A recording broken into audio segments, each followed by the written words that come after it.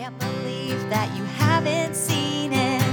Love it so much you really gotta stream it. Let me tell you every line right now. I can quote the whole thing since I was 12. Maybe your mom told you no. She said she wouldn't give you any money to go, and that's why movies we missed. Hey, and welcome to Movies We Missed. I am your host, Brandon Greenhouse, alongside my lovely co-host, Jane Trisha Hammer. And we are getting ready to tuck into another episode. But before we do, we want to let you know, if you're curious about our socials, you can find us on Instagram. You can even find us on Facebook. And in both cases, the handle is at Movies We Missed. Jane, how are you doing today? Honey, I'm doing swell. We love it. We love to hear it. So moving on. No, I'm just joking. How are you doing? I would love to know how you're doing. You look great. I feel like your dreads have grown since I've last seen you. I actually did a retwist. I did a retwist last night. So I think they probably do look a little bit longer. Yeah, they've gained a little length. I know it's been a long process. We really want them to be longer. I think they're looking so good. Thank you. It really is. It's so funny when you like do dreads and stuff and you get caught up in that like world on social media. Like everybody's always like, it's just like, it's a journey. It's like this spiritual journey.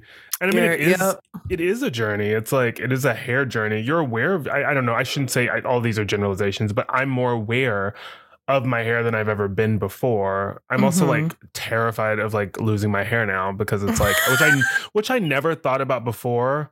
And which you like genuinely have nothing to worry about. I know, but getting up there in age, a little longer in the tooth, and you start thinking about things like that. Yeah, but your hairline has been the same since I've known you. Yeah, I know. It's just like you're aware of it when you're like investing the time and the energy into something like this, and you're like, all right.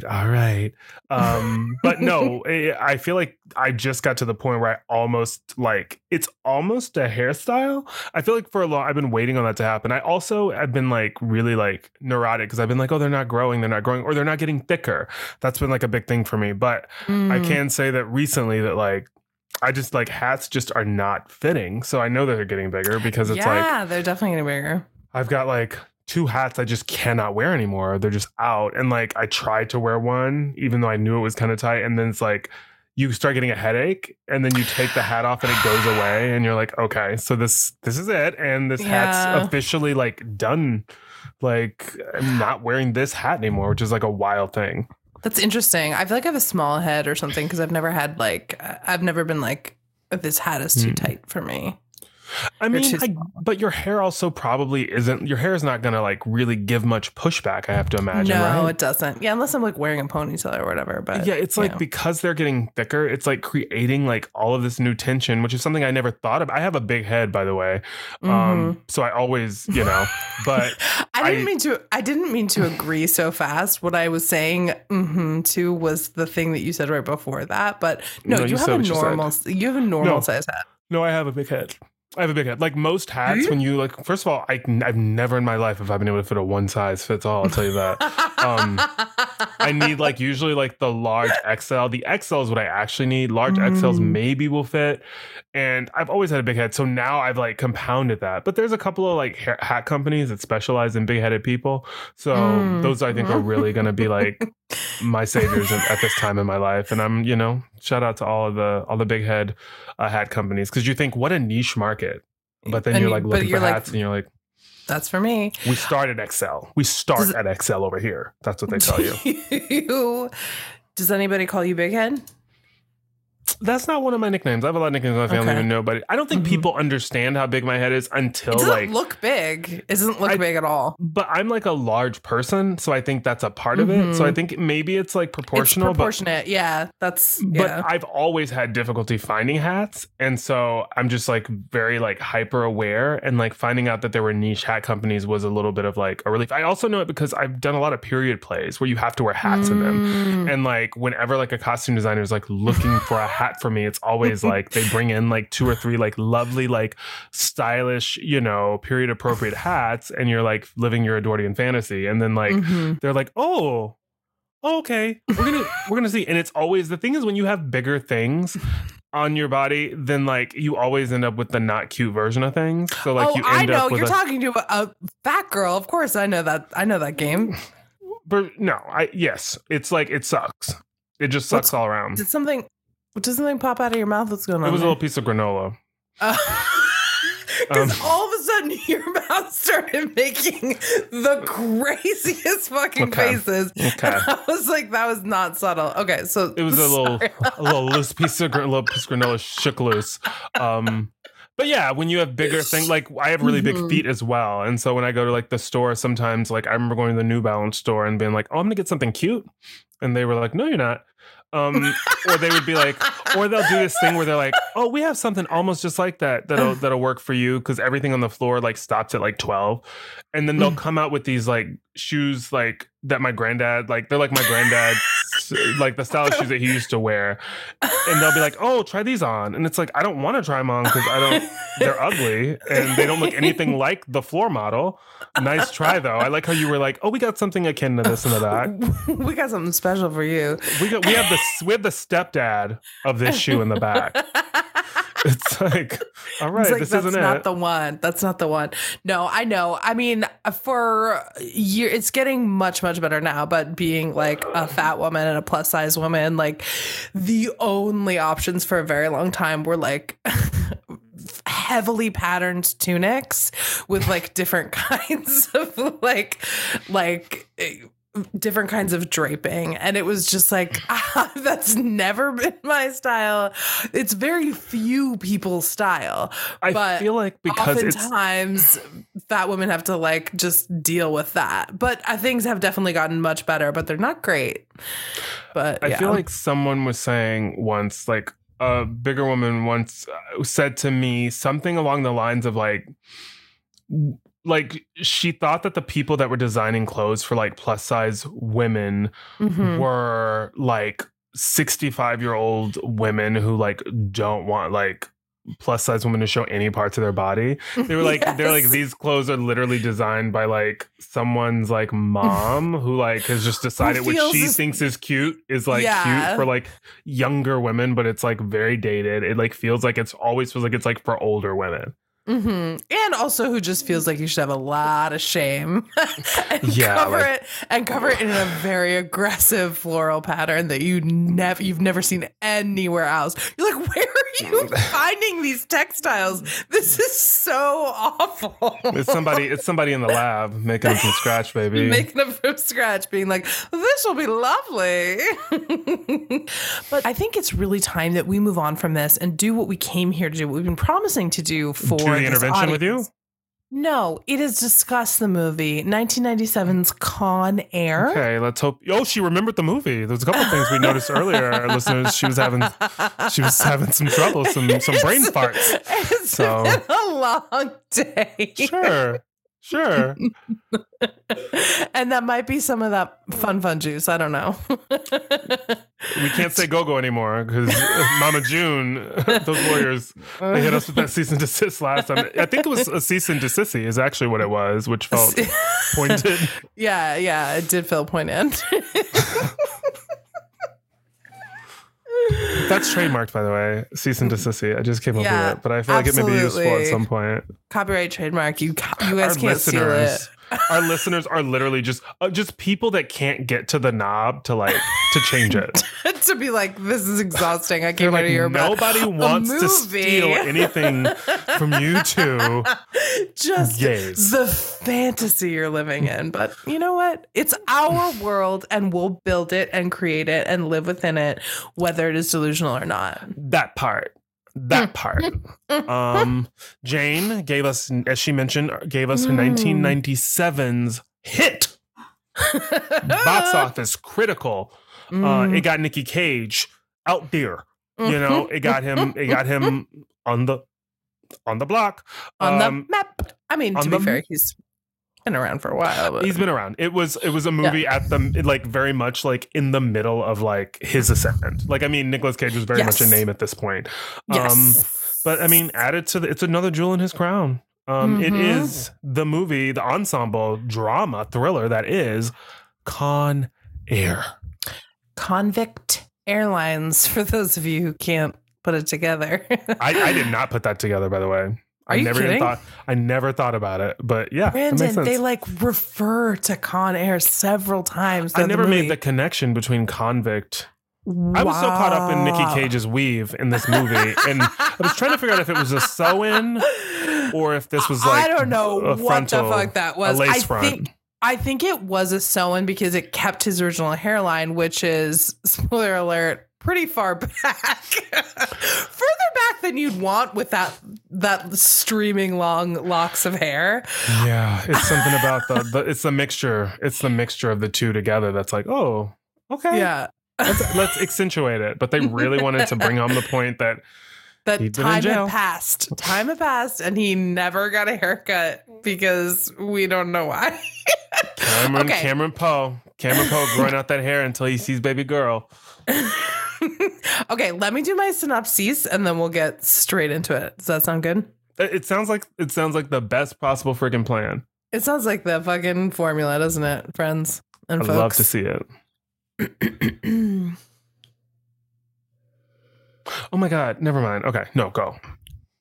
Wait, say it. No, you can't do that. Just we'll cut this. We don't need to talk. We can talk about it later. It's fine. It's not about the movie at all. Okay. We're so bad at this job. Like, do we get worse? It's fine. I was gonna bring up Beyonce it's like, doing. There's no way it's not happening. Just tell me what you're gonna say. I was gonna say we didn't talk in our news section about news section. We didn't talk in our news section about Beyonce doing the concert in Dubai. Oh my God. Oh my God. Okay. We can't talk about that now. We can't. We can't. No. Okay. Let me read my synopsis, please. Cameron Poe, discharged Army officer from Mobile, Alabama, has made a mistake. One could argue that I'm referring to his horrendous version of a deep Southern accent, so atrocious that it almost sounds like he's making fun of it, but that's not the mistake I'm talking about. On his first night back from Desert Storm, he finds his wife, local Mobile, Alabama bartender, Trisha, at her workplace. She's vivacious, blonde, and so happy that her military man is finally back home safely.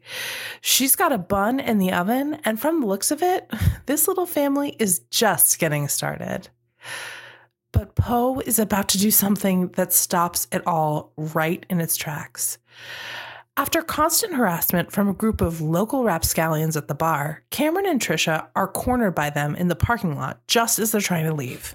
They attack and Cam defends, but he takes it too far. One of the ruffians ends up dead, sending the life of the Poes on a whole different trajectory. Cameron gets sent to the Slammer for 7 to 10 years. He does his time book learning and working out and making a close friend named Baby O, a nickname with an origin story we'll never know. Fast forward 8 years, and thank the high heavens above, Cameron Poe has been paroled.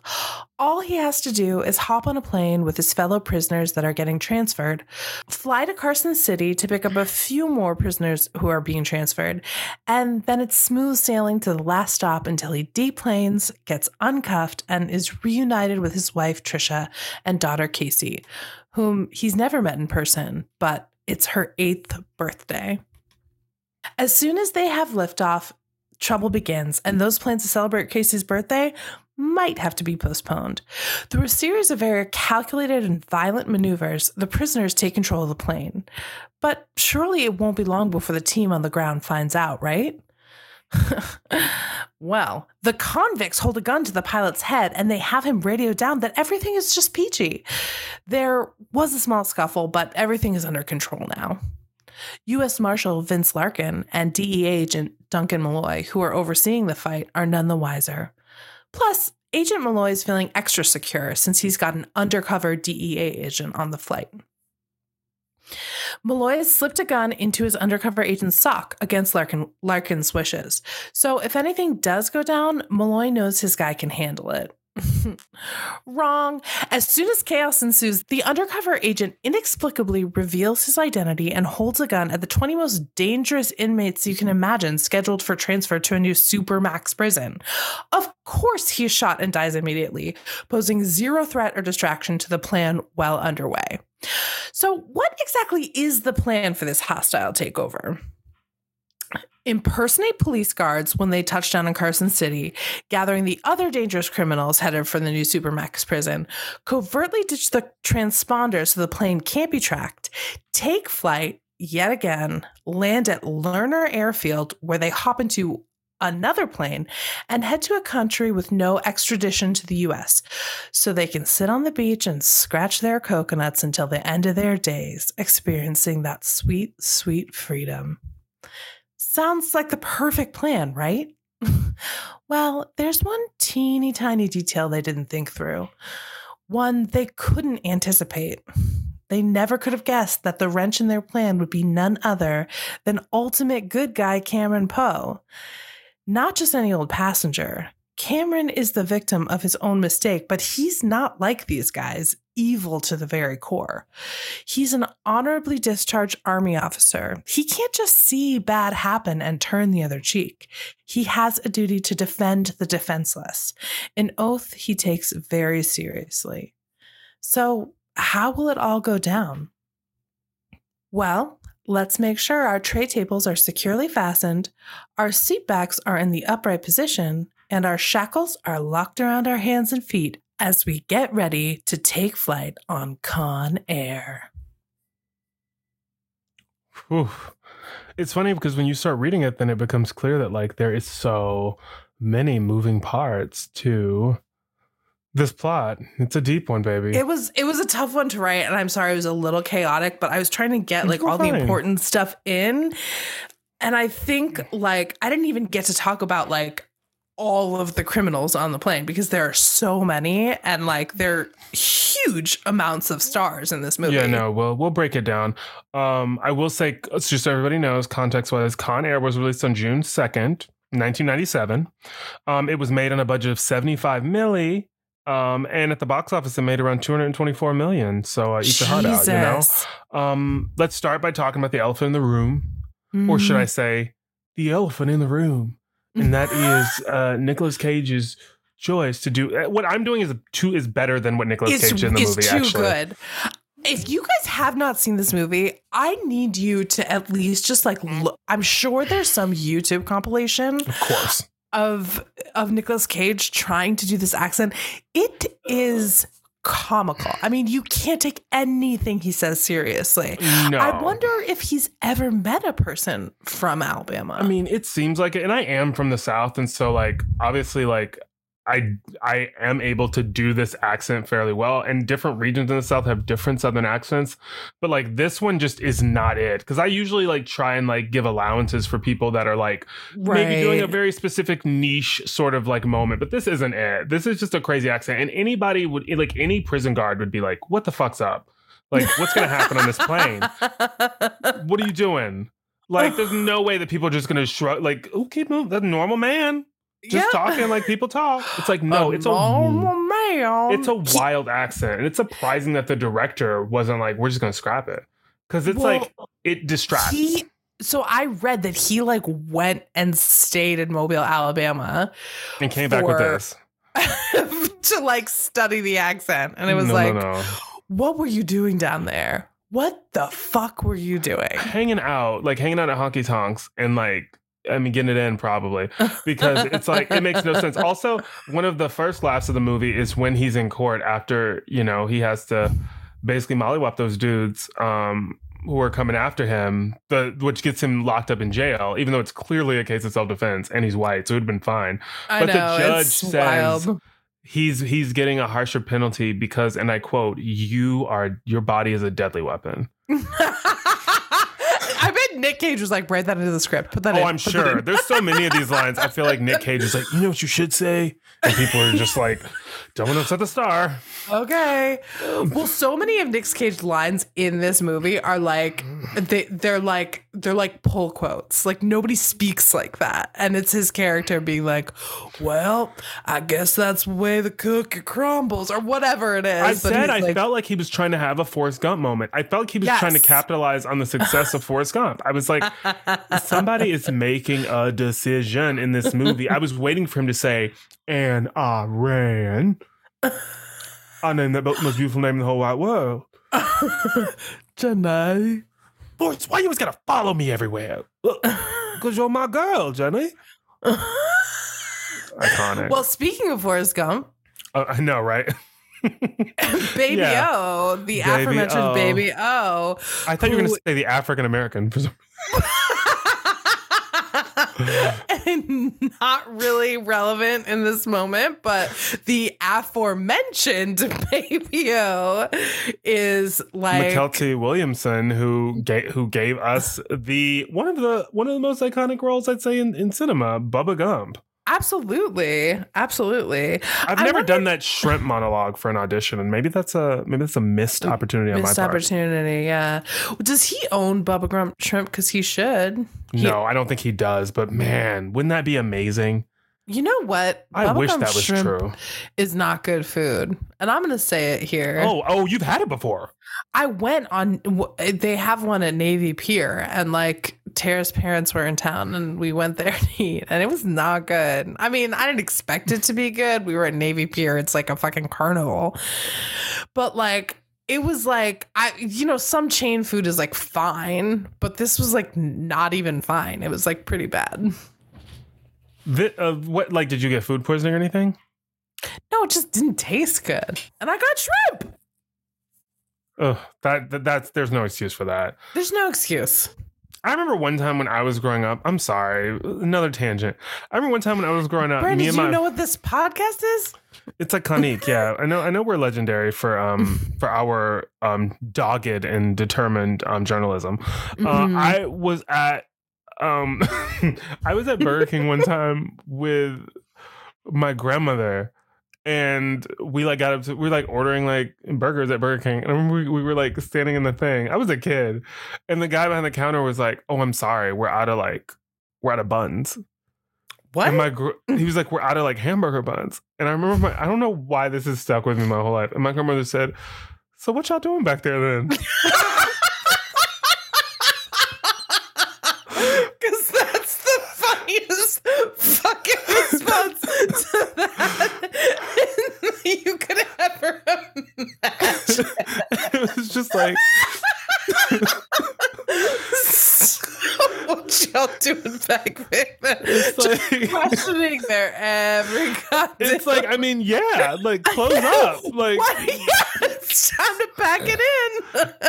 it's time to call it a day and just charge it to the game. Because like, do you do anything besides fries that don't go in a bun? Oh my God, I love her so much. She's such a fucking true queen. And they didn't have an answer for her either. And she was just like, okay. And we left. But I just remember that moment because it was like, yeah, that's the question. That's a very, very fair question.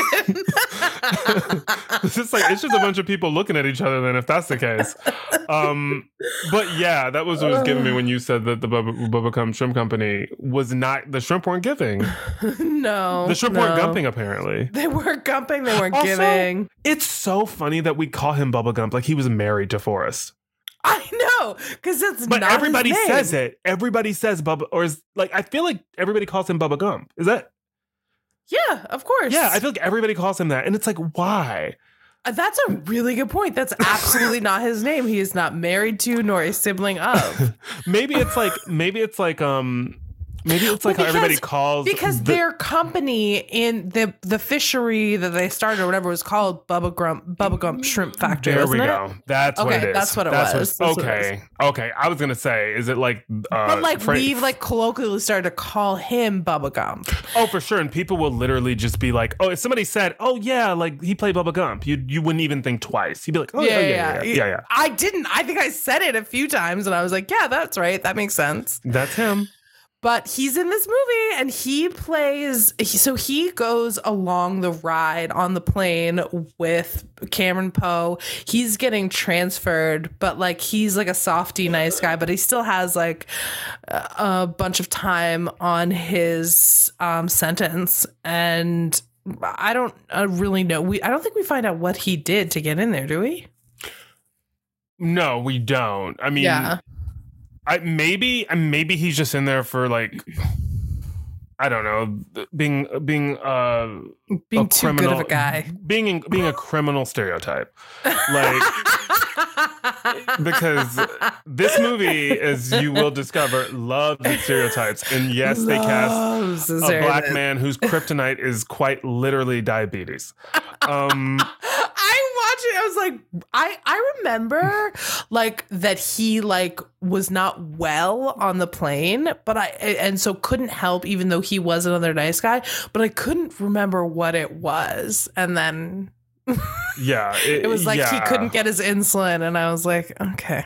That's like his story. And it's like not only is he diabetic, but he's the most diabetic person he like that's ever is lived. about to go into shock after like 2 hours of not having insulin, which is like a huge plot point. Like this is a huge plot point that he is going to go into he's going to go into like a diabetic coma potentially because he can't get his diabetes once the inmates what's the word I'm looking for? Hijack the plane.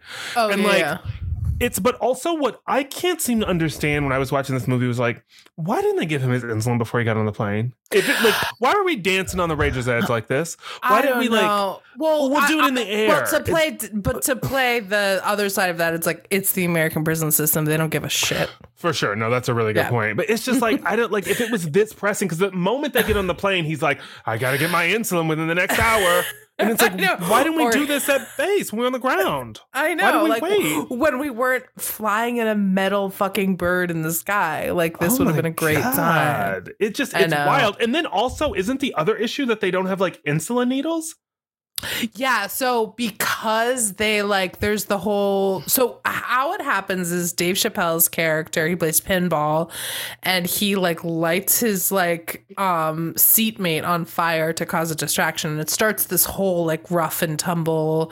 They're fighting the guards and they're overtaking the guards and killing some people and whatever, and they eventually take over and win, but they've smashed up a bunch of stuff, including the first aid kit, which means there are no syringes on board. It's also like that is you're such a good point. It's like you're giving a person a fucking shot on an airplane when you don't have to. Like you didn't have to. That's the thing. Well, yeah, I don't want to get any needles put in me, but I don't want to get a needle put in me in the air in turbulence either.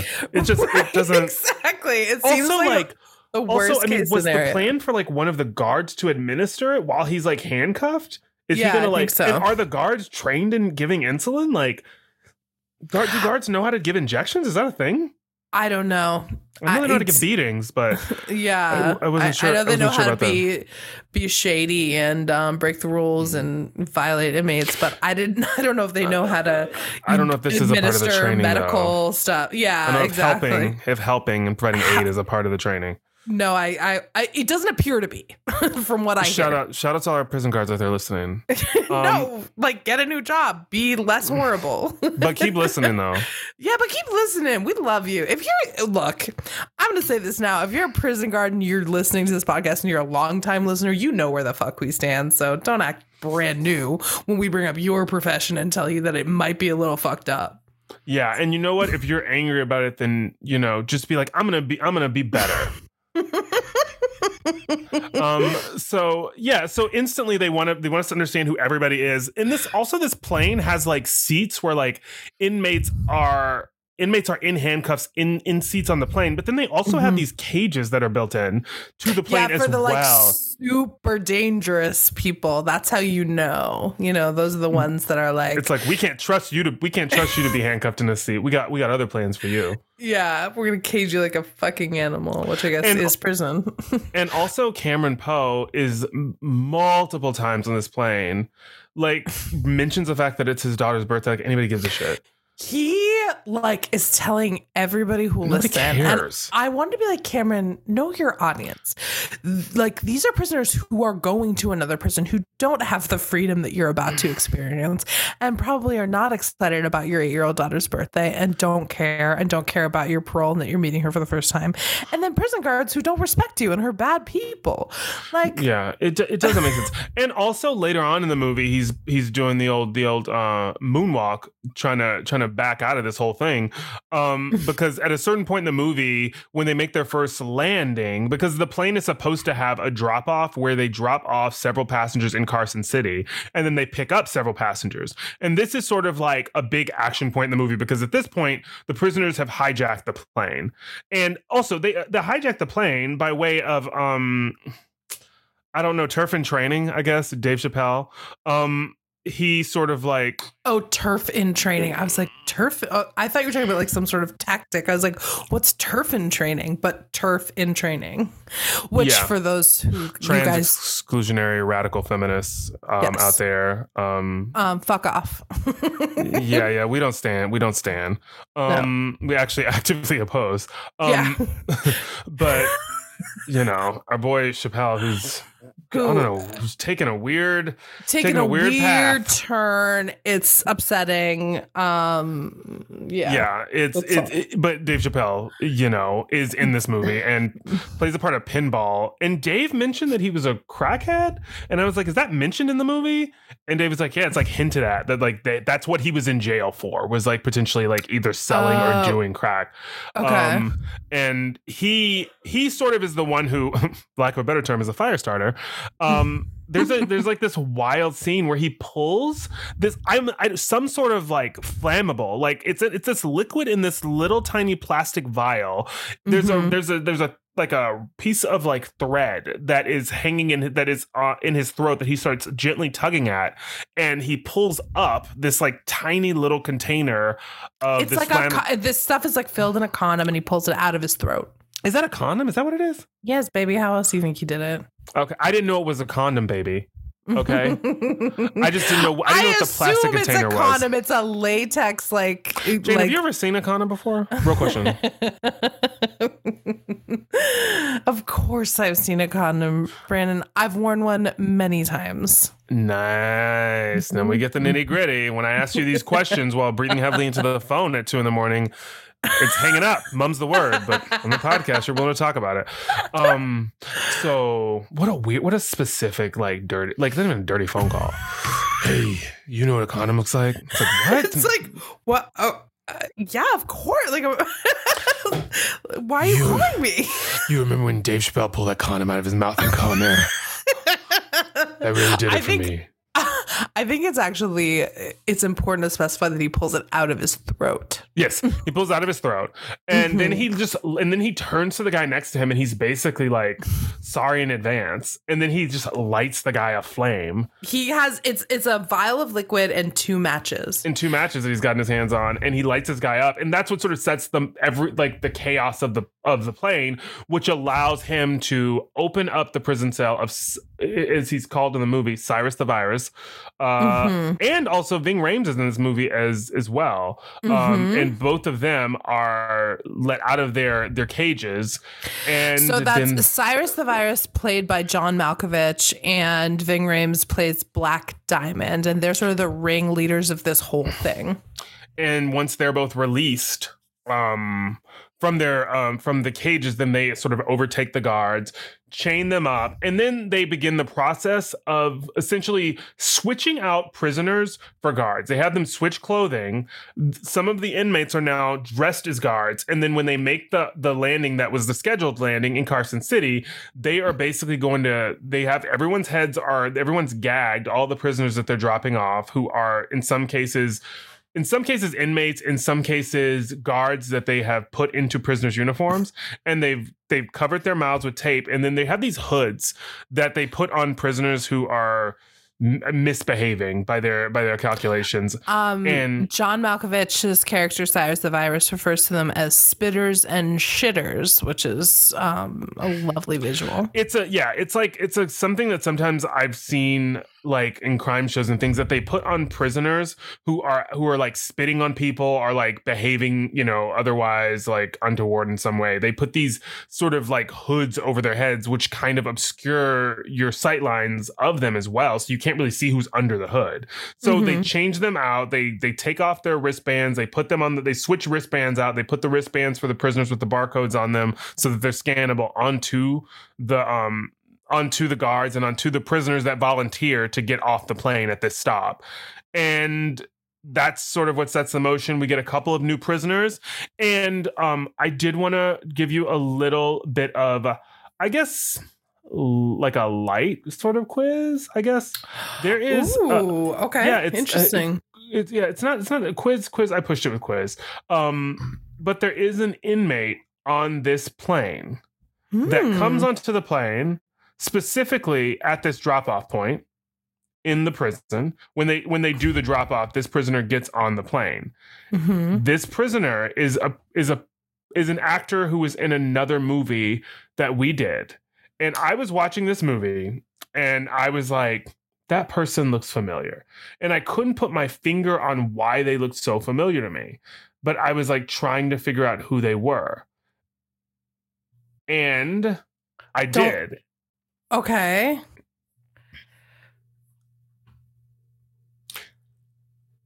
So do you want me to give you... Okay, give me a hint. Can you tell me I can tell you who the character was in the movie, and then you can guess if you can figure out what other movies we missed that we have reviewed that this person was in. Okay, this actor played the role of Sindino. Do you remember Sindino? I do remember Sindino, and I do know that I'd been like, oh, I've seen that person somewhere, but I just figured it was, was he in I Like It Like That? Yes. Okay. But I can't remember who he played in I Like It Like That. He played Alexis, Lauren Velez's character's sister. Who's a trans woman in the movie. Oh my God. Okay. I know. I was like, I know I can like picture his face in that movie, but not the context. Okay. Oh my God. Amazing. If you haven't gone and listened to I Like It Like That, great episode. We did it a while ago, but it's such a good movie. You guys should check it out. You really should. It was a really fabulous episode. And the actor is Jesse Borrego. And they're in this movie, and then they also play the role of Alexis, the sister of the main character in I Like It Like That. I think the pronouns are he. He plays the role of Alexis in I Like It Like That. And this was the first time seeing him in something after that. And I was watching it and I was like, man, that actor looks familiar, but I didn't know why. And then I looked them up and I was like, oh my God. Yes. And Jesse gives a really lovely performance and I Like It Like That. It's a performance that I actually like. It really sticks with you. And so it was interesting seeing this and then thinking this is like a couple of years later. It's such a different part. So like such a different part. And I think like I was looking at the actor Jesse in Con Air and thinking, I know I recognize that person, but I probably just have seen him in a lot of stuff in the 90s, whatever. Like I'm sure he's just like a character actor that I've seen in a bunch of places. So I didn't like put it together, but that's hilarious. But so like the plane, like there's all of this drama obviously on the plane. And then Cameron is initially volunteers to be one of the inmates to get off of the plane and, have the bag put over his head. And then he sees the condition of his friend who's on the plane, Baby O, and he decides he can't leave because if he leaves, Baby O is currently in the throes of insulin withdrawal. He can barely sit up. He's sweating. He's speaking in tongues. Not really, but he's going through it. But the reason also why I brought it up was because it's like Baby O goes downhill so fast. Like they've been like instantly.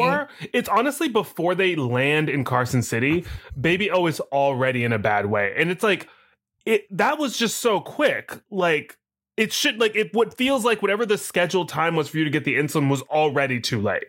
Like for you to be in this type of like condition this quickly, you need to be hospitalized. Like I feel like there's it's really intense. All the more reason why I was like, I don't understand why this. And the only thing I could think of is that, like, I mean, this is an imagined scenario, but like maybe it's like a situation where like, you know, it took longer than it was supposed to take to get the prisoners onto the plane and then getting everybody situated.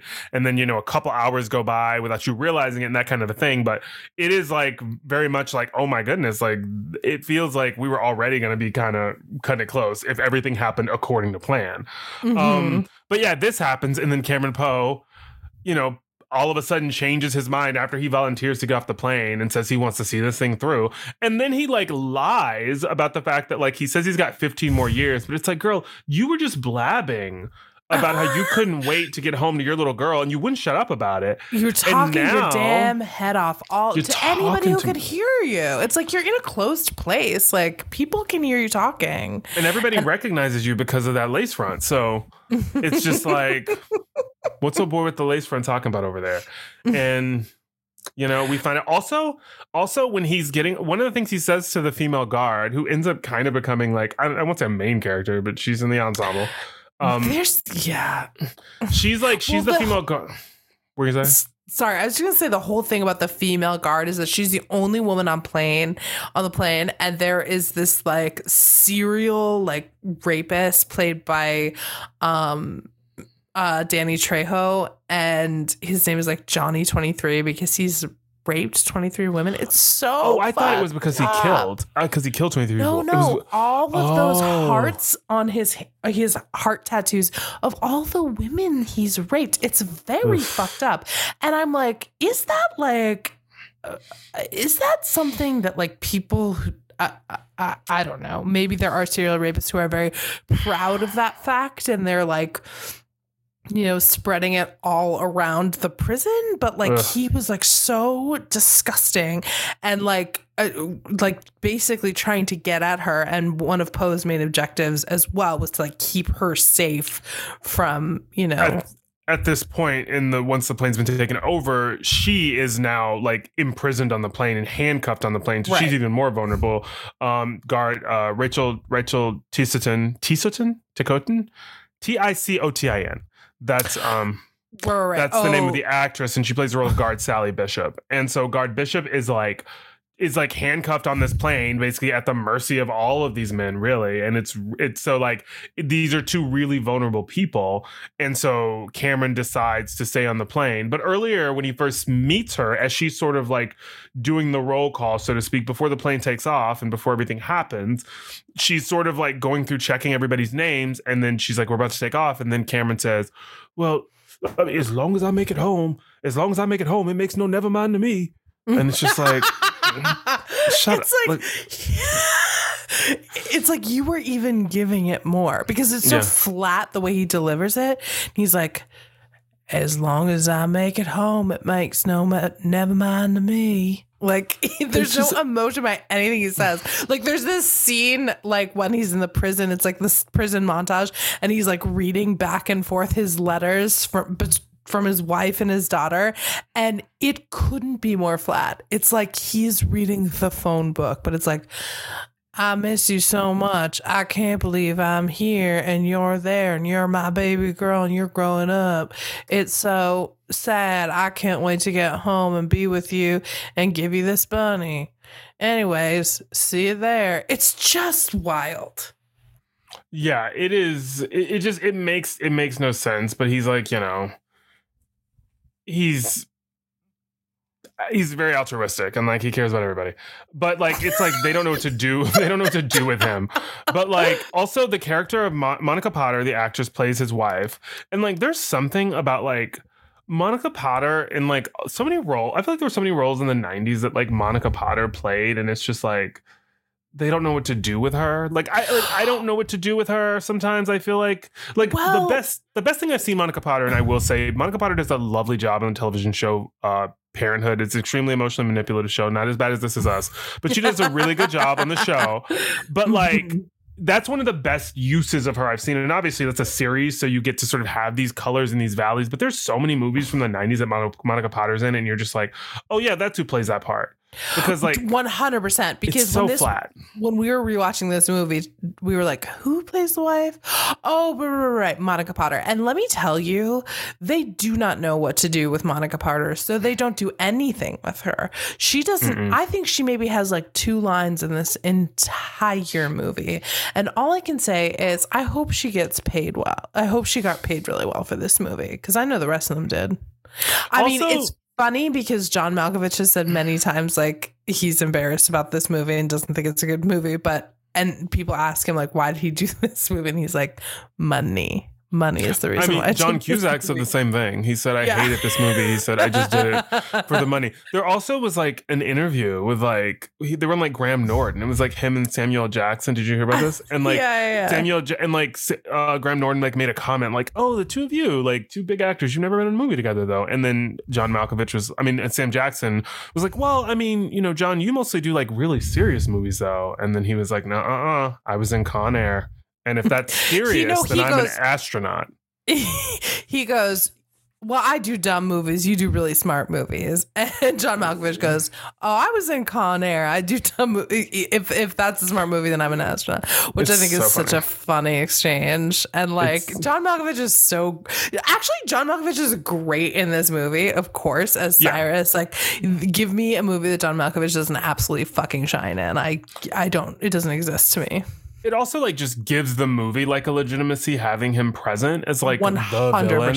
And then hearing that like other actors who auditioned for this movie, like they're like apparently Mickey Rourke auditioned for the movie, and which I thought was really interesting, and brought like a switchblade into the audition.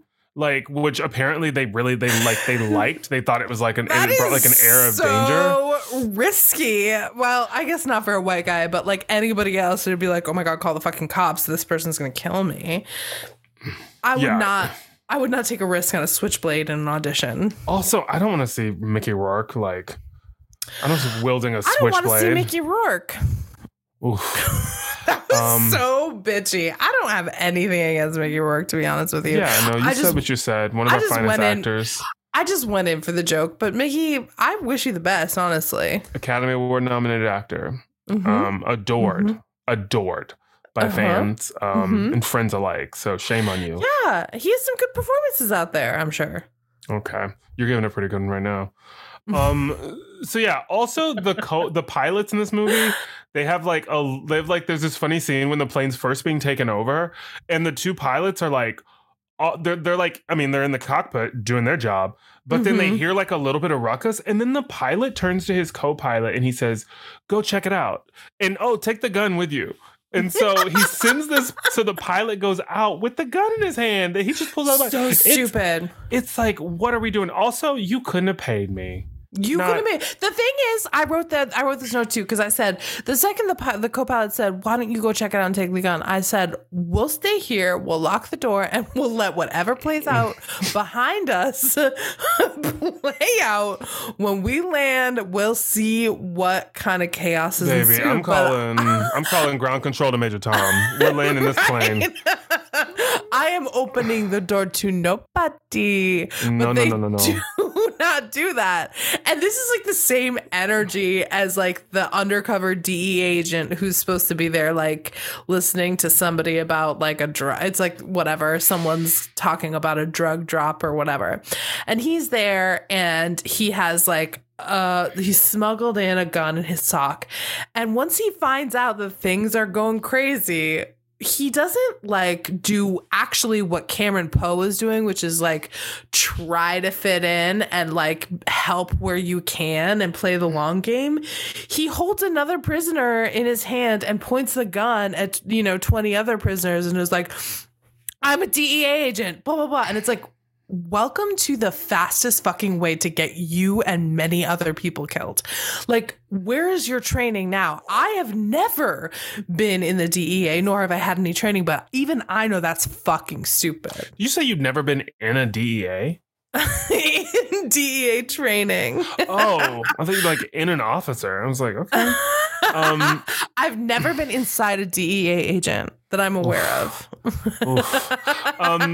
But yeah, no, very that. It's like it doesn't make sense. And like the guard like plays his hand so quickly and for no reason. Because it's like whatever's happening is happening. And you actually are in like the best possible position you are in. You could be in to like orchestrate like a release of some sort or like getting some sort of control, like by ingratiating yourself to these inmates and getting to, I mean, look, if it was me, I'd be trying to get off this plane because I would see that this was, I know there's no way else out. And it's also like but also not one of the facts that we didn't mention, the DEA agent also has a fucking recording device on him. So he has a whole thing recorded, which is like all this evidence for later that like they discover on him and destroy. And it's like, that could have been so helpful, you know? But also, I don't completely, why does he have that big ass recording device on him? It is, when I tell you guys, it is like the size of like, in old movies and they're like, oh, let's watch our old home movies. And they bring out that, they put a huge like white sheet on the wall and bring out that huge projector with those huge wheels of film. Like he's got like a slightly smaller version of that in his pocket. And I'm like, it's 1997. Did we not have one of those like, I don't know. Why didn't you give him a Casio recorder? Like, this is too much. It's too much. And it's like old-timey, like, recording film. It's like, it makes no sense. It's also like, were you recording audio or were you going to try and get some visuals?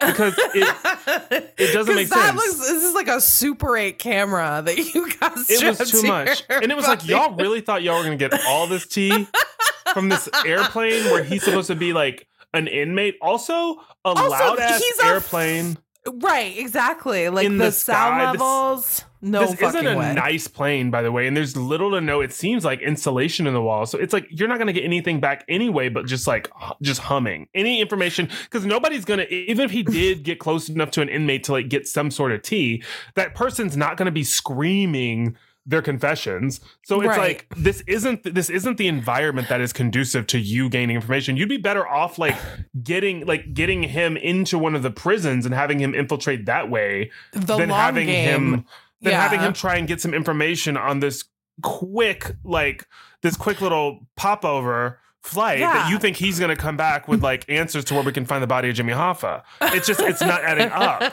It's like, here goes this gun. And here goes the largest recording, and maybe it was a symbolic thing. Maybe they were like, this is where we got the first, this is where we got the first information from the Leopold brothers was on this recording. So we're going to have you use it too, just to commemorate. I feel like that's not a great move strategically, but I don't know. I've never. Well, we do know because we watched it all roll out, so we do know. We do know because he was one of the first to go. Baby, he was killed. Somebody was trying to be the hero. Somebody was trying to sort of rise to the top with the cream. But it's almost like it was almost like what a baby would do. Like, yeah, it was just like out of options. Like, an 11. Couldn't have had more options though. No, like chief among them, shut the fuck up and wait to see what happens. Right, baby. That would have been me. It would have been me too. First of all, I would have done whatever I needed to Once I saw who was in charge, I would have been in the corner. I would have been like, Cyrus, you a wild one. Whatever you need, Cyrus. Hey, Cy, what y'all got going on? Because I also would have seen this. Well, I'm not a good flyer anyway.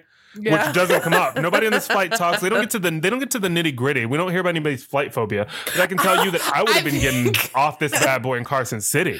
Of course you would have. I would have been slipping off. You would have been throwing bows That's actually the thing that I forgot to mention earlier. The whole thing that happens with Cameron Poe happens because him and Baby O decide to both get off and to pretend to be inmates, but they're not expecting a black inmate. So that's why. So they say that Baby O can't get off, and so that's what makes Cameron change his mind about getting off to stay with Baby O. And it's like, I would have been slipping out regardless. When in the hullabaloo of people getting off the plane, I would have been right there with them. Like, best of luck, Baby O. I hope the fucking I would have been like, baby.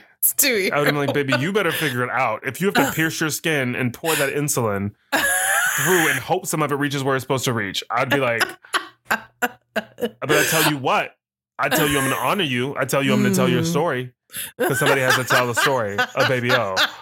And this grip that this BD's has on you, I am going to go fucking forward.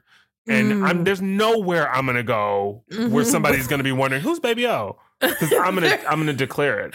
I'm gonna sell your story. I'm gonna make tons and tons of money just for you, just like Forrest Gump did with that shrimp company. Exactly. You know, exactly. Absolutely.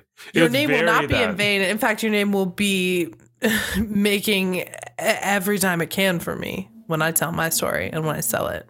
Oh, because all of a sudden you and Baby O are best friends in the story. Yeah, exactly. People love when they had some sort of like slight like adjacency to like a person who's now like a news point. It's like, that's what you were talking about earlier. I bet you anything George Santos is. Well, I was gonna say college roommate, but that didn't happen. So one of his neighbors from the 90s is gonna come forward and be like, oh yeah, I'm the one who helped him. He wanted to get a brunette. He wanted to get a ginger wig, and I talked him into the brunette moment. That was me. And it's like, he didn't even know you, but okay, you saw him from across the bar, and that's enough. You know as much about him as we do, which is enough.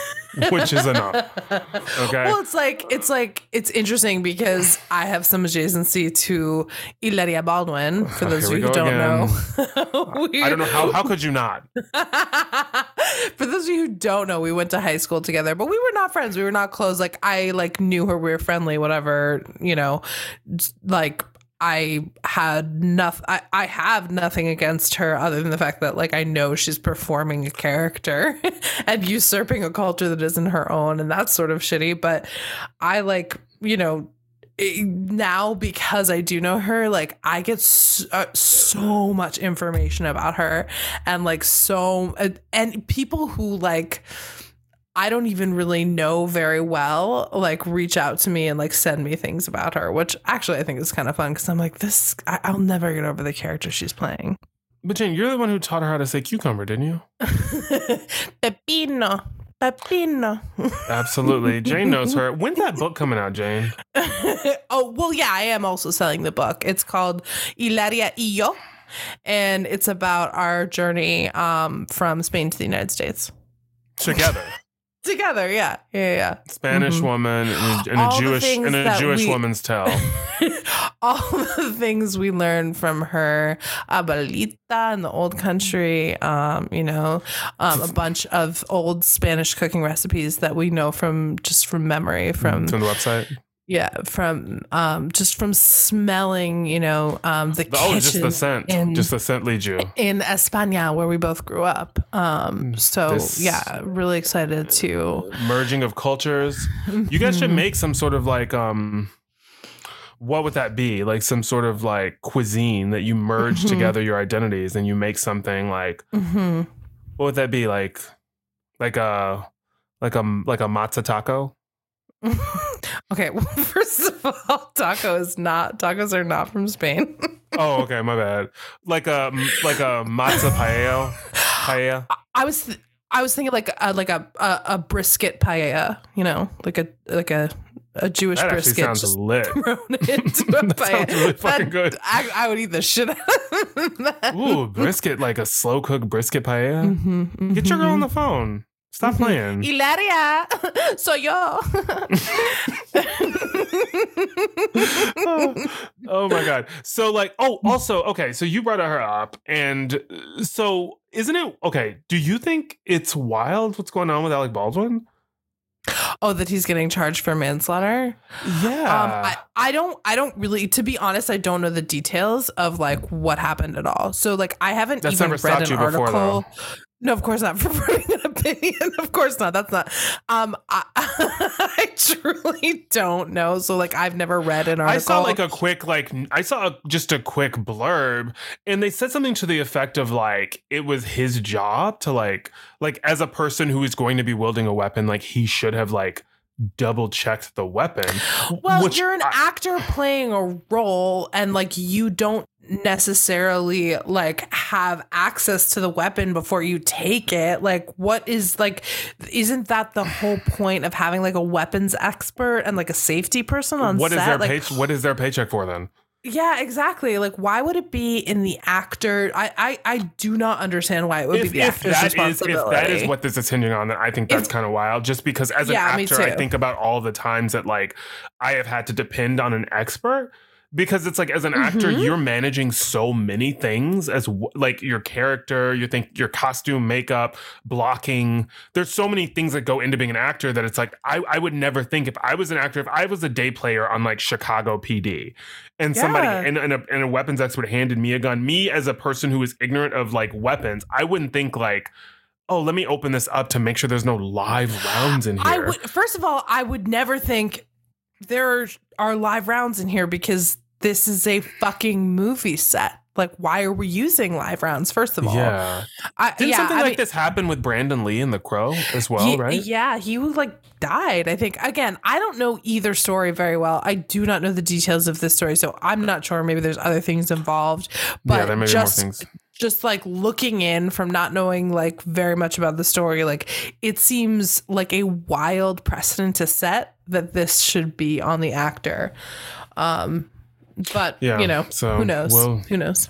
We'll see. We'll see how it all plays out. I guess in the courts. And speaking of legalities, we're back here. We get some really great scenes between Cole Meany playing the role of Agent Duncan Malloy and the icon Jane's I guess like childhood crush John Cusack playing the role of Agent Vince Larkin. And we see the two of them going at it because they've got different concerns. And Cole Meany he's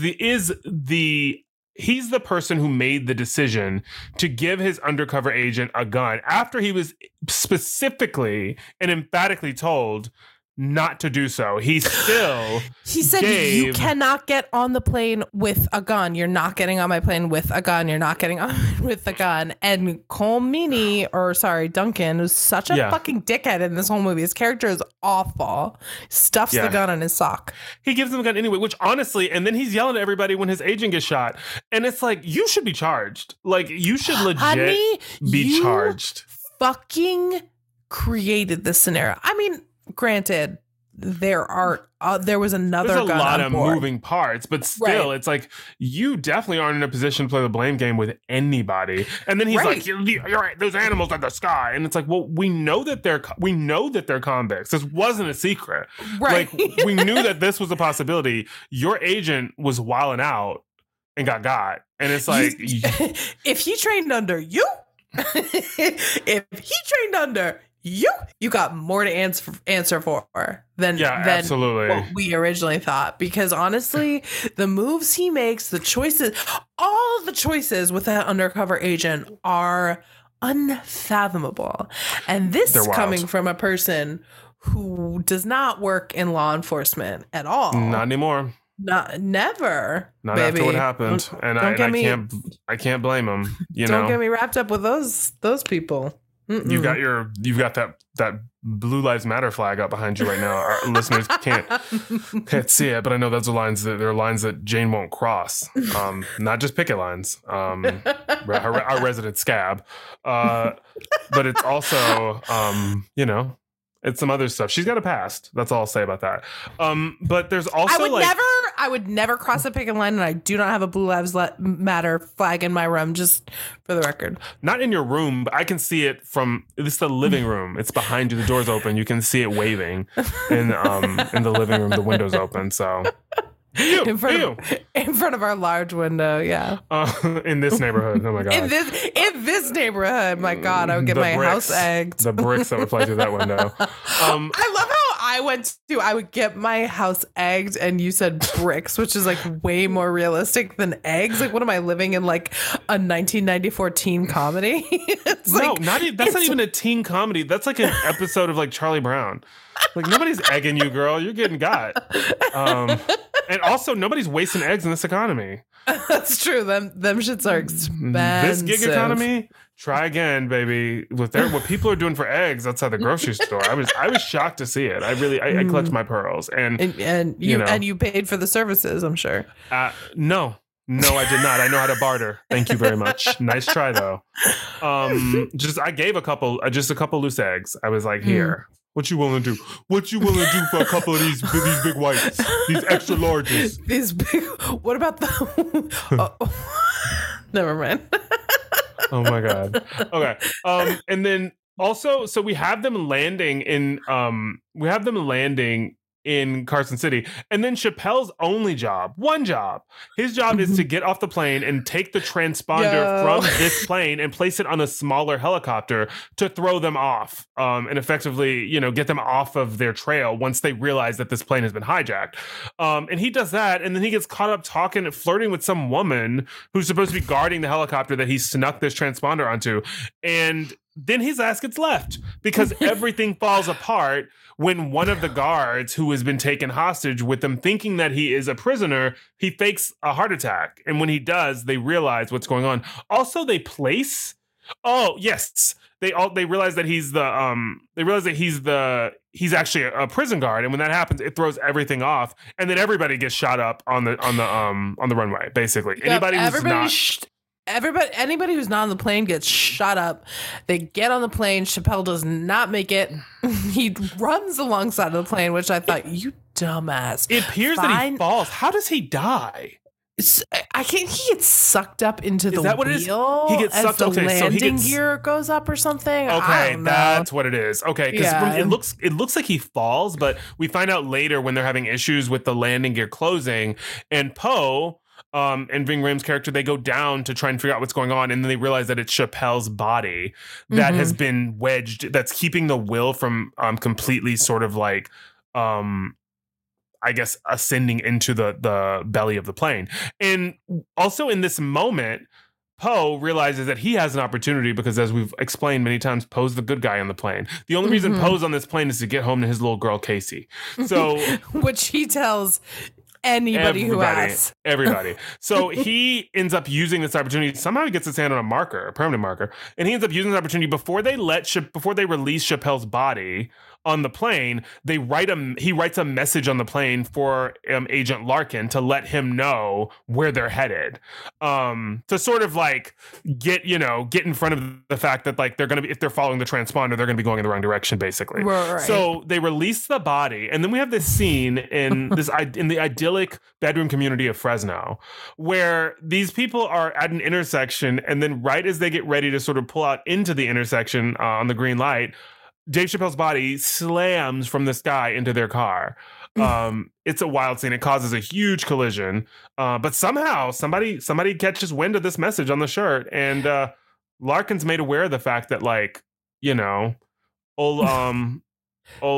Meany and the crew, they're headed to the wrong place, because at this point Cole Meany's he's upset that his agent's dead, and he's like, shoot the plane down. And it's the thing about like Agent Duncan is that he just does whatever the fuck he wants and whatever he thinks is right. When they have new information to act on, he just hangs up the phone on Larkin all the time, and it's like what? Like, don't you want this to go well? Like, don't you want to catch them? Once he decides that it's about getting back at them for what happened to his agent, who he put in harm's way, then it's like all bets are off. And I'm sure that's pretty much like real life. So absolutely. But Poe writes on Dave Chappelle's dead body / his t-shirt on his dead body. This dummy is so funny. It's like a comical version of a dead Dave Chappelle. Yeah, and I was wild. like, I hope that Dave Chappelle has that in his house somewhere, like in the basement. It's like scare that people would be with amazing. whatever. It's like he needs to have that. It's incredible. But also they throw his body down with this message on the shirt. And it's so hard for me to believe that the people in the car survive. So they live through the body crashing on the car, slamming into the car from the sky. And it's like, if you're up like 35,000 feet, Taro's like, that body would be liquefied. You would not be able to read the fucking shirt. But apparently, well, that's the other thing, because he just writes it on the white t-shirt that he's wearing. He just writes this message, and somehow through like I don't even know if that body, honestly, because the body slams into the car. I don't know if that body, I don't know how this works. I mean, and I guess people do skydive, but not at these heights. But it's like, I don't know if that body would have been whole when it made it to the ground. With a parachute. As you go down, your That's body true. You don't. Yeah, picks that's true. up You don't. speed. You don't slam. No, you don't slam into cars. You slow yourself, but like as you fall down, like your body like picks up more speed. You know, It's And a so it's a like, doozy. It's going to, like he would be blood and guts and nothing else. I just can't imagine That was the would've name of worked. your first album, wasn't it, Jane? Blood and guts, nothing else. Yeah, it was. When you were in your for emo lack of a pop. better word, very, very raw. It was when you were in and your emo pop era. I remember I'm not- that. And I'm not going to apologize for the things that I said about you or about anybody else on that album. You called me beautiful, and you called me. And I quote. I think a beautiful disaster is what you referred to me as. And I got it. I got it. That was when you were in your Flatiron phase too, where you couldn't go anywhere without a bang that swooped over. I remember when Of Fall Out course. Boy sued you for coming after their whole gig. Well, I'm actually still not allowed to talk about it, believe it or not. I believe it. I believe it. You were a really but toxic there will person. be a time when I am able to tell my side of the story. Do you have to? Honey, they're going to be chomping at the bit for that one. Chomping at the bit. Second album. And also we get this moment that's completely unnecessary where we have Casey and we have Trisha, who is played by, as we mentioned earlier, the incomparable Monica Potter, who is used to a T in this film, as we also mentioned. It's a very dynamic role. It's very complex. And you really understand who she is at the core of herself, and it's such a journey with her, and we're so grateful for it. It really is the closest thing I could think of what she does in this movie. If you've seen Meryl Streep in The Iron Lady, it's something like that, but American. It's like the American version. So she's waiting for Cameron to land in this plane. And then Agent Larkin realizes that Cameron's wife is there. And he's got this whole theory based on nothing that Cameron Poe must be a good guy. Because why is he still in the plane? Why didn't he get off the plane? Like Right. you know that he had a choice, whatever. Yeah, exactly. But, like you have intel about like anything going on this plane. But then he goes and he finds her and they fly her to like to wherever they are. Like I didn't understand where they it took doesn't her. make sense. They fly her to like where they are. It's like, and it's the conversation that they have is a conversation that could have been a phone call. Yep. And they flew her. Like they went and they found her and they're like, we're going to fly you to this location to ask you 2 questions about your husband.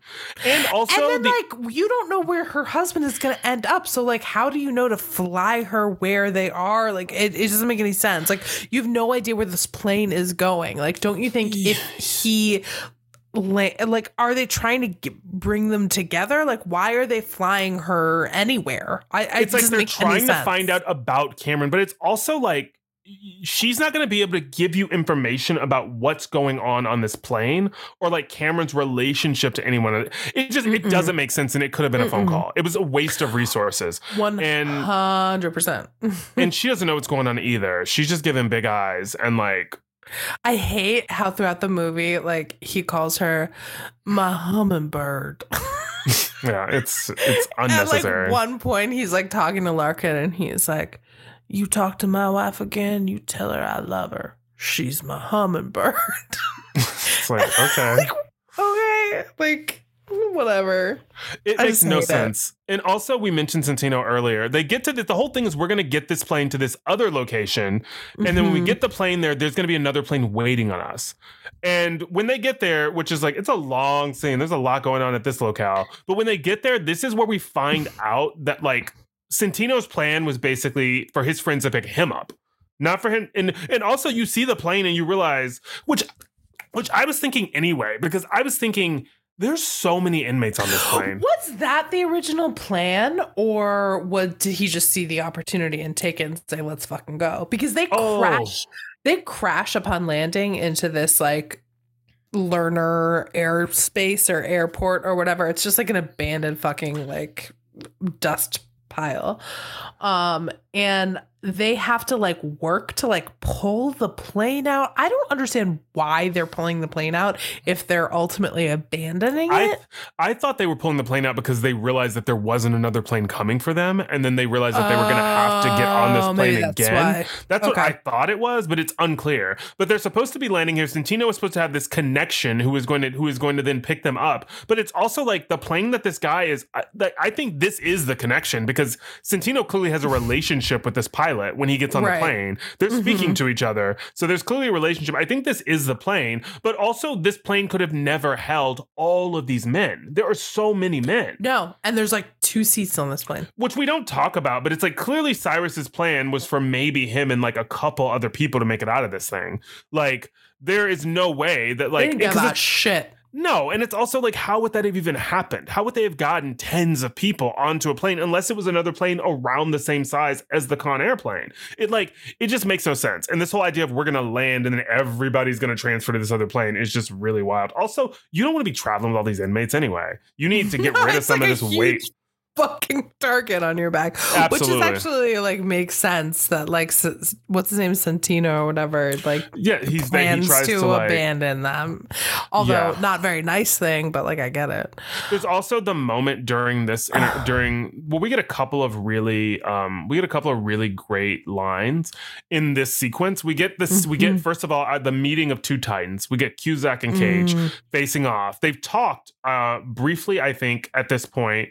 Have they talked at this point via radio? I think maybe via radio. I think maybe via radio they talked briefly, but this is their like face off because Cusack got that message from him, so he ended up here. He's been hiding, and then like Cage stumbles upon him, and they're holding guns on each other, and then the agent Larkin, played by Cusack, he's holding his gun, and he's like, Cameron Poe, like I think you're a good guy, like I'm gonna put my weapon down, and then he puts his weapon down, and Cameron Poe keeps his gun locked on him, and then he says, well, don't you trust me? And then Cameron Poe says, there's only two men I trust. One of them's me, and the other's not you. Classic dialogue. And then we also get a moment as Cameron, once he hears the hullabaloo and realizes he needs to get back to the troops, he said, Larkin says, I talked to your wife. And Cameron responds, in person? And I don't know why that was so funny to me, because it just felt so inconsequential. It's like, why does it matter? Right. You don't want to know what she said. You'd rather know about like location. Like, right. No, like, we flew her out for no fucking reason. Yeah. It's like a 1997 example of this meeting could have been an email. It's like, this could have been a fucking phone call. Absolutely. Or in 1997, this could have been a pager. This could have been a beeper. And also there's a moment when he leaves where Larkin says, as he's running back to the group, now knowing that like he's got, you know, some of the feds on his side, whatever. But Larkin says to him as he's walking out of the little like garage area where they are, Larkin says, what are you going to do? And then Cameron says, what do you think I'm going to do? I'm going to save the fucking day. And there's so good. And there's also this moment where this older man who I think runs this sort of Larkin airfield or whatever, you know, and probably sees 2 people a day. It's in the middle of nowhere. There's a moment where it's like just a dust bowl. It's just a dust bowl. And this older gentleman is under a truck hiding from when everybody got here. And Cameron slides under the truck to hide, not realizing that this old man's there, and they see each other, and the guy's sort of freaking out, and then Cameron calms him down and is like, oh, you're fine. And he says to him as he's leaving, he says, just stay here, just stay under here and don't panic. And then the guy says, that's easy for you to say, I gotta piss. And then I thought it would be funny if he had said, I was like, what if he didn't have to piss? What if he had to poop? And what if instead did you think the same thing? I said the exact same thing, 100%, but please go ahead. And then I thought it'd be funnier if he had said, easy for you to say, you aren't sitting on a heap of man mud.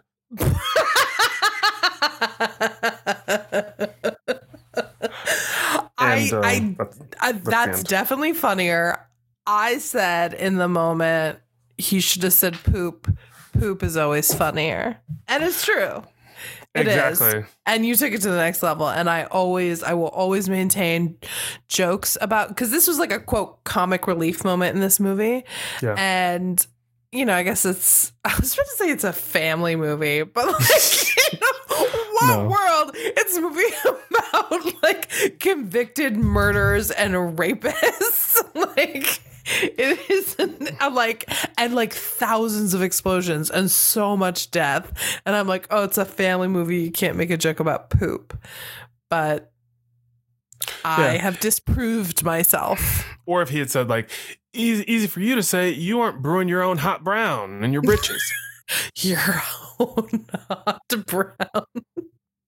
All these would have been really solid. All of these would have been great. I wish I had gotten to play the old man and they were just like, just give us something different every time. Because I would have just been throwing them out.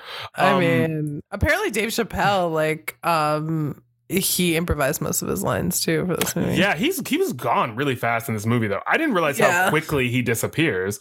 But yeah. So, and also we have like this inmate who's been sniffing around Cameron as well this whole movie, and like he's not buying the whole story about Cameron only had 15 years. And he confronts him on the plane. He's like, "You said you only had 15 years." It's like, how did you hear that? In everything that was going on this plane, in all of the hullabaloo, you heard me make an offhanded comment to like Cyrus the Virus about only having 15 years, and you, in spite of everything that's going on, having 15 years left. Yeah, still having 15 years and all the moving parts. Like, you have been sitting over here brewing on this. It's like, who gives a shit? We're all just trying to survive. Right. And I don't know what the reason would be for thinking that an inmate on the plane, like, is lying about their prison sentence, like what the implications of that are. But I did think it was funny that they created this unnecessary storyline where this guy's like, "You said you had 15 years, but where I was in the block I was in prison. That's where everybody who had more than 15 years was, and I ain't never seen you before." It's like, okay. And like, ultimately he exposes him because he finds his stuff downstairs in the cargo part of the plane, but he doesn't expose him to everybody else. He just is like threatens to expose him, and then Cameron kills him. And so like, in self-defense once again. Self-defense. Cameron doesn't kill unless he had to do. He did what he had to do. Cameron Poe is a good man. Cameron Poe's a good man. He would never hurt nobody or nothing. Jane, you auditioned for Trisha, didn't you? I did. And they said, "You're 12 years old, please. You're too old," is what they said. Do you want me to? I'll give you an inline, and do you want to give me like a little taste of what you would have given, like had you had the chance? Yeah, of course. Now, I'm sorry to ask you this, Mrs. Poe, but I know your husband's body is literally a lethal weapon.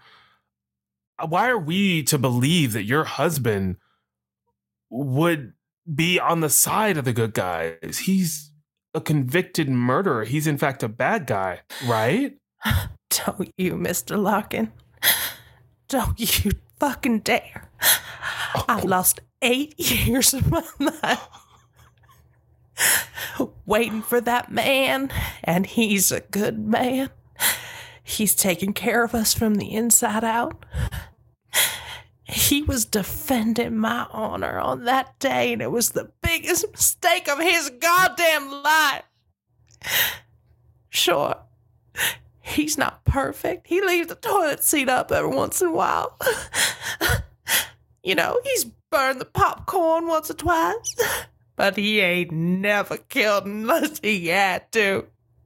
So don't you sit here and question his integrity with me. My baby's coming home today, and I'm having him.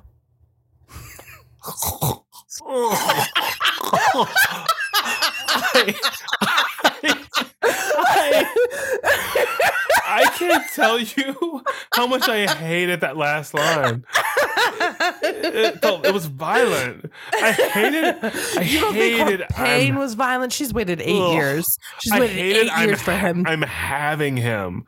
I don't even know what that means in this context. I thought you meant like sex. I thought you meant sexually.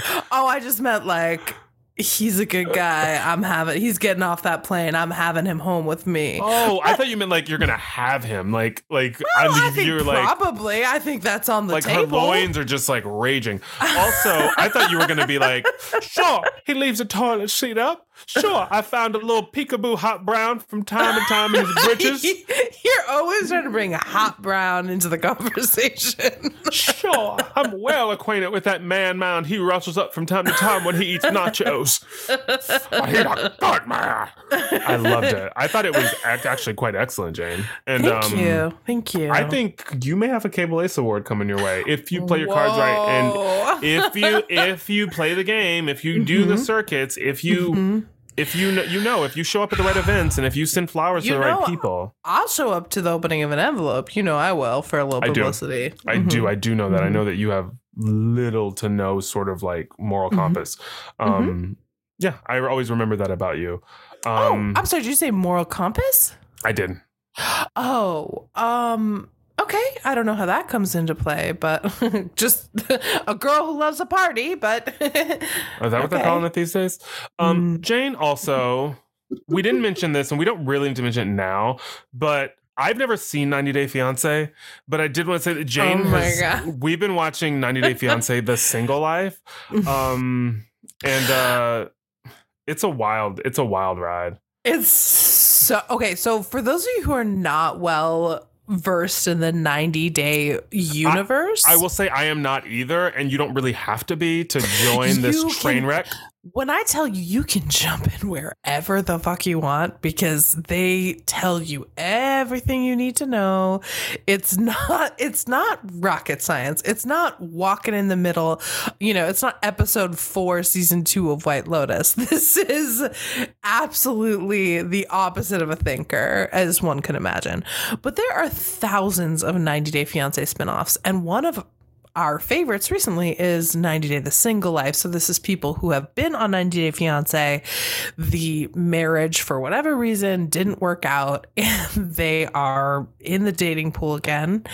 And Brandon and I have been doing some work. Are we watching season 1? What season are we watching? I think we're watching season 1. Jane's favorite character is Big Ed.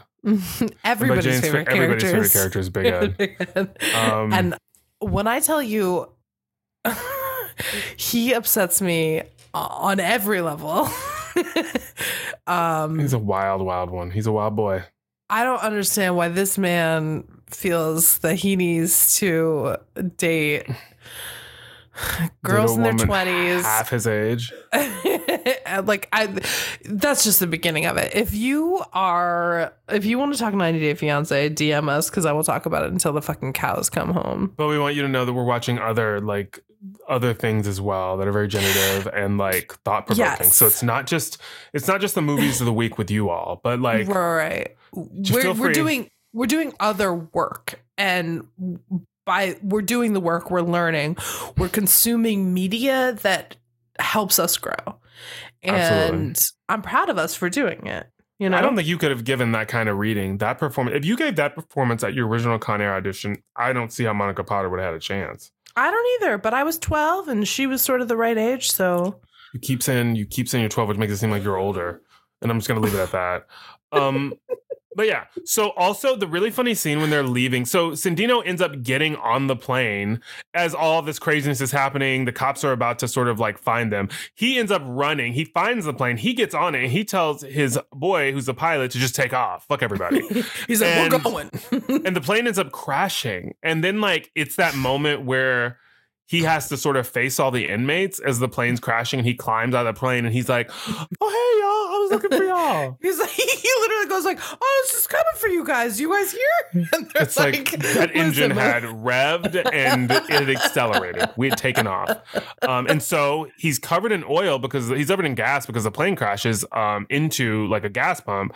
And our boy Cyrus the Virus takes the cigarette out of the mouth of the person who's standing next to him and throws it, and he is lit aflame because it's no rest for the wicked, baby.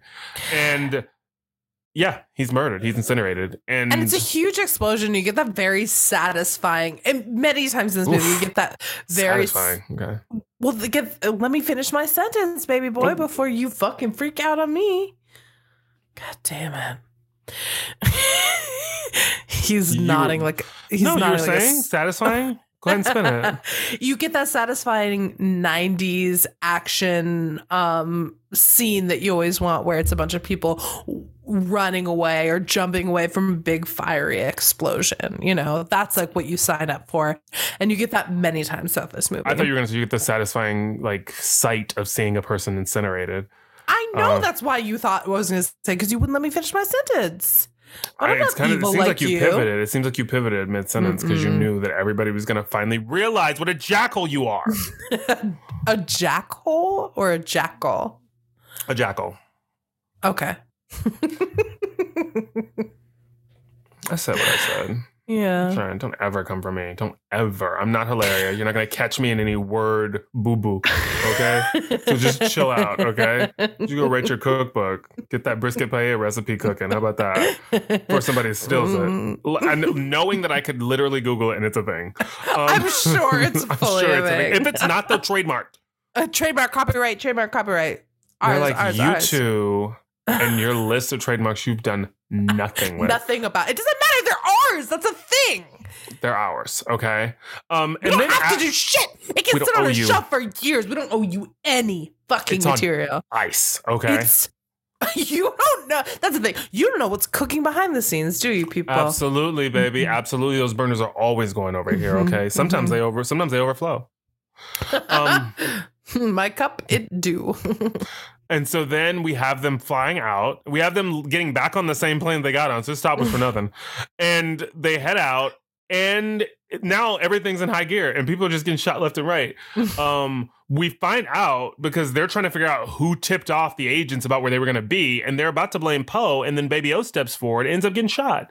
But somehow, even given the fact that he was literally on the verge of death before, he survives.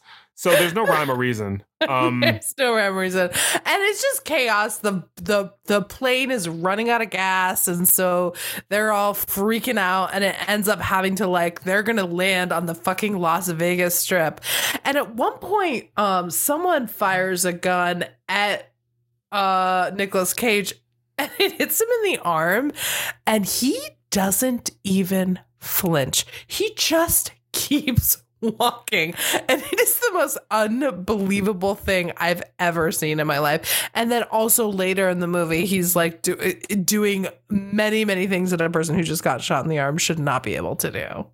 It's a wild one. It is a wild one. It's a wild series of events, and we have him and Cyrus the Virus facing off multiple times, and they land. They land. On the Las Vegas Strip. On the Las Vegas Strip. Inside a casino, basically. Inside of a casino. And it was a casino that was actually in the process of it was going to be demoed. And so they were able to use the fact that, but when they found out it was going to be demoed, ultimately, then they were like, hey, we got another way we want you to do. We got another idea. Say less, we'll demo it for you. Yeah, we'll demo it with our big plane. And it was the Sands Casino. That's right. Thank you. Our producer Dave coming in with the facts. And so that's where the big scene happens. And it's a bunch of people who don't die, who you think are going to die, and then you realize that certain people are dead that you didn't know were dead. So it's a lot happening in this scene. And there's a scene where I believe it's Larkin is walking around doing a head count, and it's we are beyond head counts, baby. At this point, it's there's no keeping tabs on anybody. We don't know who was lost in the sky. We don't know what bodies fell out of the plane because the back of the plane never closes again.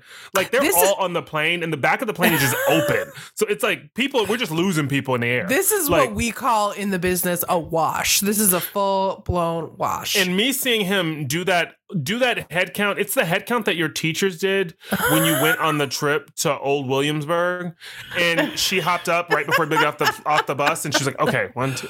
That's what he's doing. It's we're beyond that. The carnage that has happened. That little finger of yours, that notepad that you're taking notes on, baby. It's all over. That's not enough. Sandino was incinerated at the airfield. baby. You're not going to find him among the ranks. We lost him. 4 people just fell out of the plane when it was taken off. Once it had ascended high enough, we got. And I don't know if you figured out that Pinball's body was what landed on those good white people in Fresno. You know who is in this movie who we have not mentioned one time nor talked about and is like an icon? Steve Buscemi. Steve Buscemi, he plays Garland Green. He plays Garland Green, who's a notorious serial killer. They pick him up on the plane at the first stop at Carson City when they still don't Hannibal. Know. Yeah, it's giving full on Hannibal. Like they still don't know. Not Burris, by the way. Just want to say. No, like Lecter. And he's got like the face mask on and he's like rolled in on like a dolly and is like totally fucking like just, chained to the nines. But he is great in this movie as being a total creep. He drops a lot of great like one-liners too. Really good one-liners. I just wanted to mention him because like we're about to like talk about the end of this movie and he I think doesn't make it. But I don't remember if his character makes it. What are you saying? He's literally the last frame of the movie. I forgot. No, he's one of the people who, when they're trying to do their head count. It's also like you can't do a head count also because some of these bodies are just in pieces. Mm-hmm. Also, this plane was open on the back and it dramatically landed on the Las Vegas Strip. Everyone should be dead. Everybody's dead. Everyone should be dead. Everybody's dead, baby. And then Cyrus and Diamond get on like the on a fire truck. On a fire truck, they steal it, and they don't steal it. It seems like somebody's driving it, right? Oh no, you're right. Oh my God, you're right. It was MG Gainey is like driving the fire truck. Yeah. The guy who was the convict who ended up piloting the plane. MC Gainey. I'm sorry. MC Gainey is driving the fire truck. He was the one who replaced the pilot on the plane earlier when he started acting a little squirrely. And MC's driving the fire truck because he can do everything. He's any vehicle. He's like, I'm here. Fully licensed. That guy. It's also like, where y'all think y'all going? What? Like, I mean, honestly. And then also it's like, if I was Nick Cage, I'd be like, you know what? I've done my duty. You know what? You can go find them. But that's not what he does. He hops on a fucking police motorcycle right alongside Vince Larkin, and they like ride their motorcycles together to like take down this fucking fire truck. They look at each other and give each other a knowing look.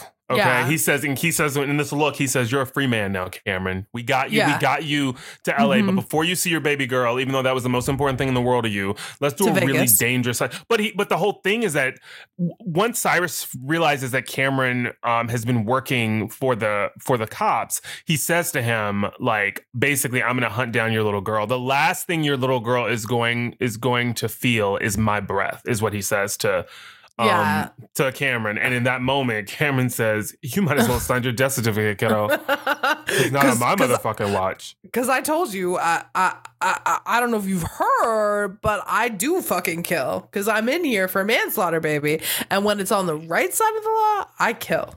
He says, you may be the virus, but I'm the motherfucking bubonic plague. Let's go."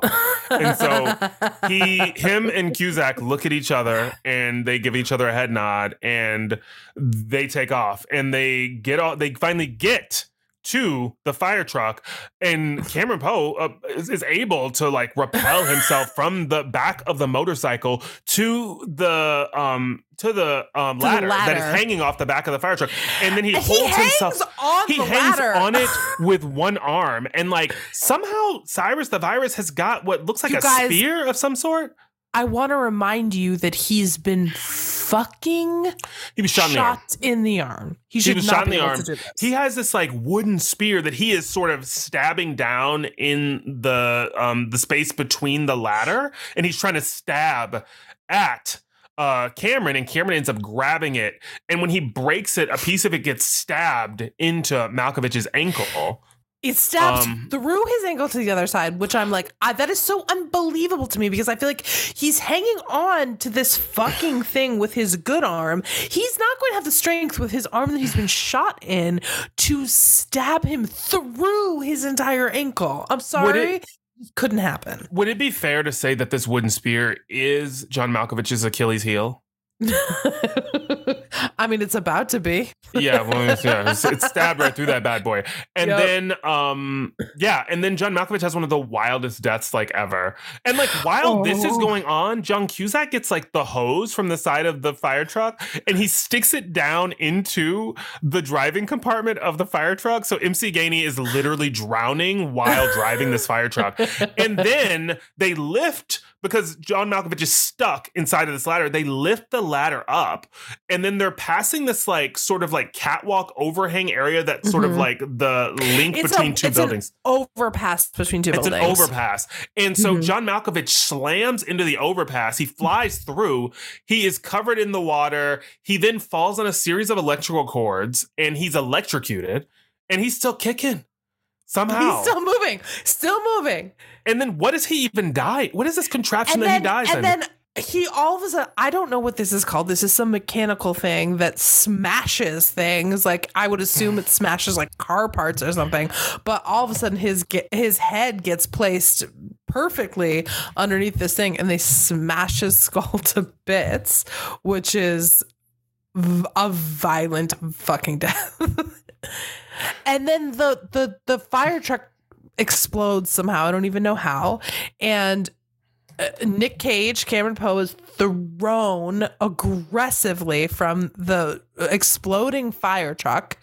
And I want to say this really quick. Okay, so what it is, so they say, so it's a model of a machine, I think, that like it has like it's a static model of a machine and it ends up falling on him. I'm sorry, I was just trying to make sure I got it. It seems like, but it seems to be going up and down, doesn't it?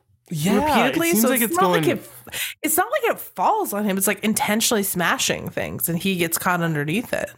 Hold on one second. It's what was that? Press. It's a press. It's a press. Yeah, it's a press, and so that ends up smashing into his skull, and so finally he fucking dies. And also, like, by the way, when Cameron hops off of his motorcycle then effectively kills Diamond Dog, and it like slams into Ving Rhames, and then he's dead. So right, and murder's then on the menu for everybody.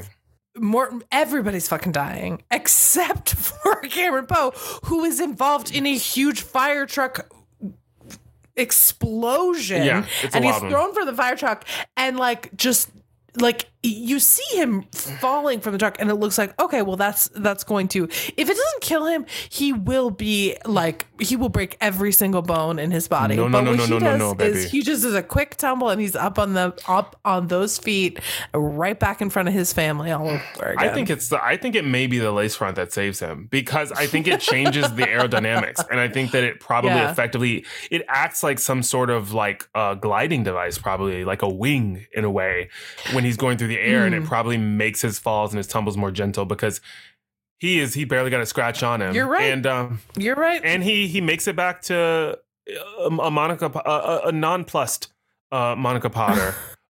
She's I don't know what's the word. She's glib. I'd say glib. Like she's crying. She's crying. She's she kind of crying. Anything. She seems also scared of him. She has tears. Well, quite rightly. He is just he's just walking back from an explosion where he killed multiple people. His poor daughter, Casey, is there. He has never met her before. He's covered in dirt and blood and filth, and his arm is shot up, and he doesn't even really hug his wife. There's a lot of trepidation. You know what? Glib isn't the right word. I think the word that I'm looking for is like lusterless. Like lusterless. Okay. Like there's no, like there's luster. There's nothing there. She's just sort of like the world is just happening to her.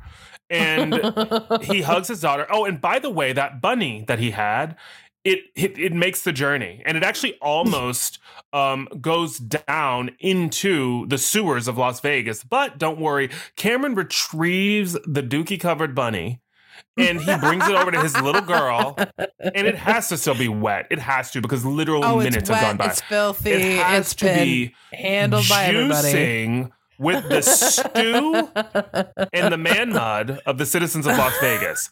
And this is neither here nor there to Cameron because he told her he was going to bring it to her. And even if it comes with, a couple of parasites, so be it. It's for his little girl. And she takes it from him.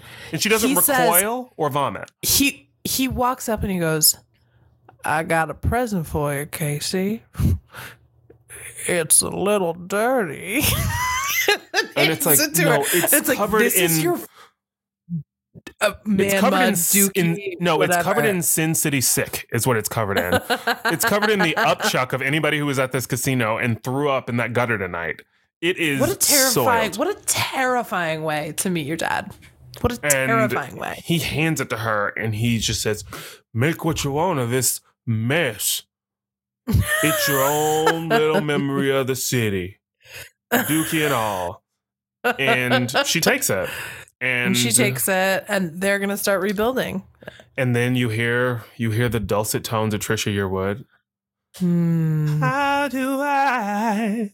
And we get the song that defined a generation. But then you also get the final shot, which is Garland Green, Buscemi, Garland Green, blending in with the public table. And I would say he's rehabilitated. I think I can make that call.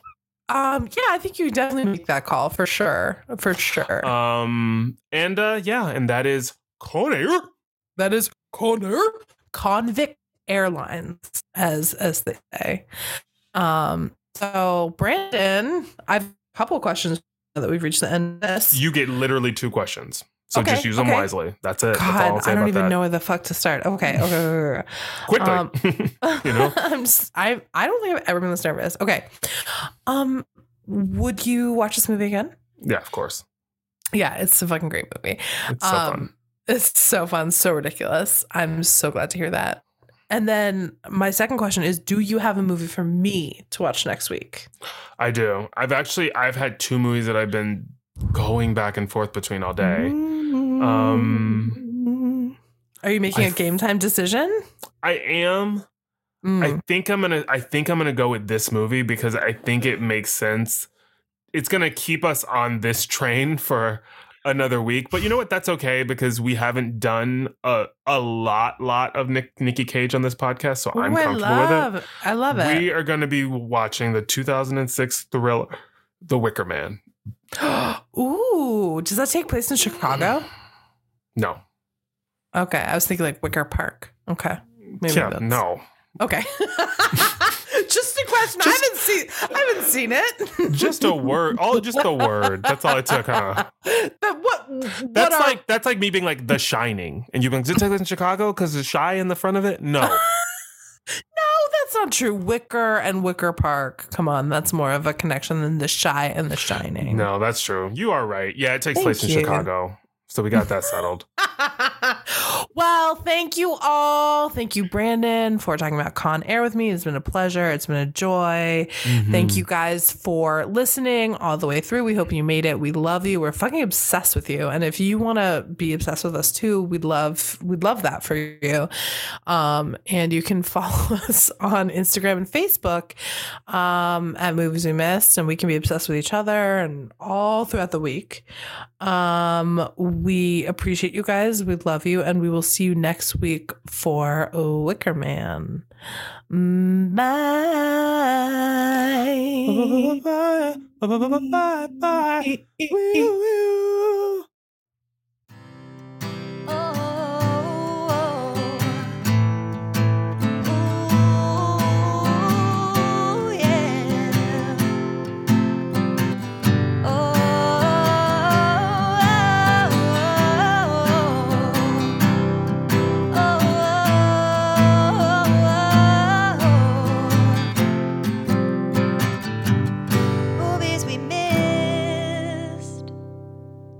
He would be blood and guts and nothing else.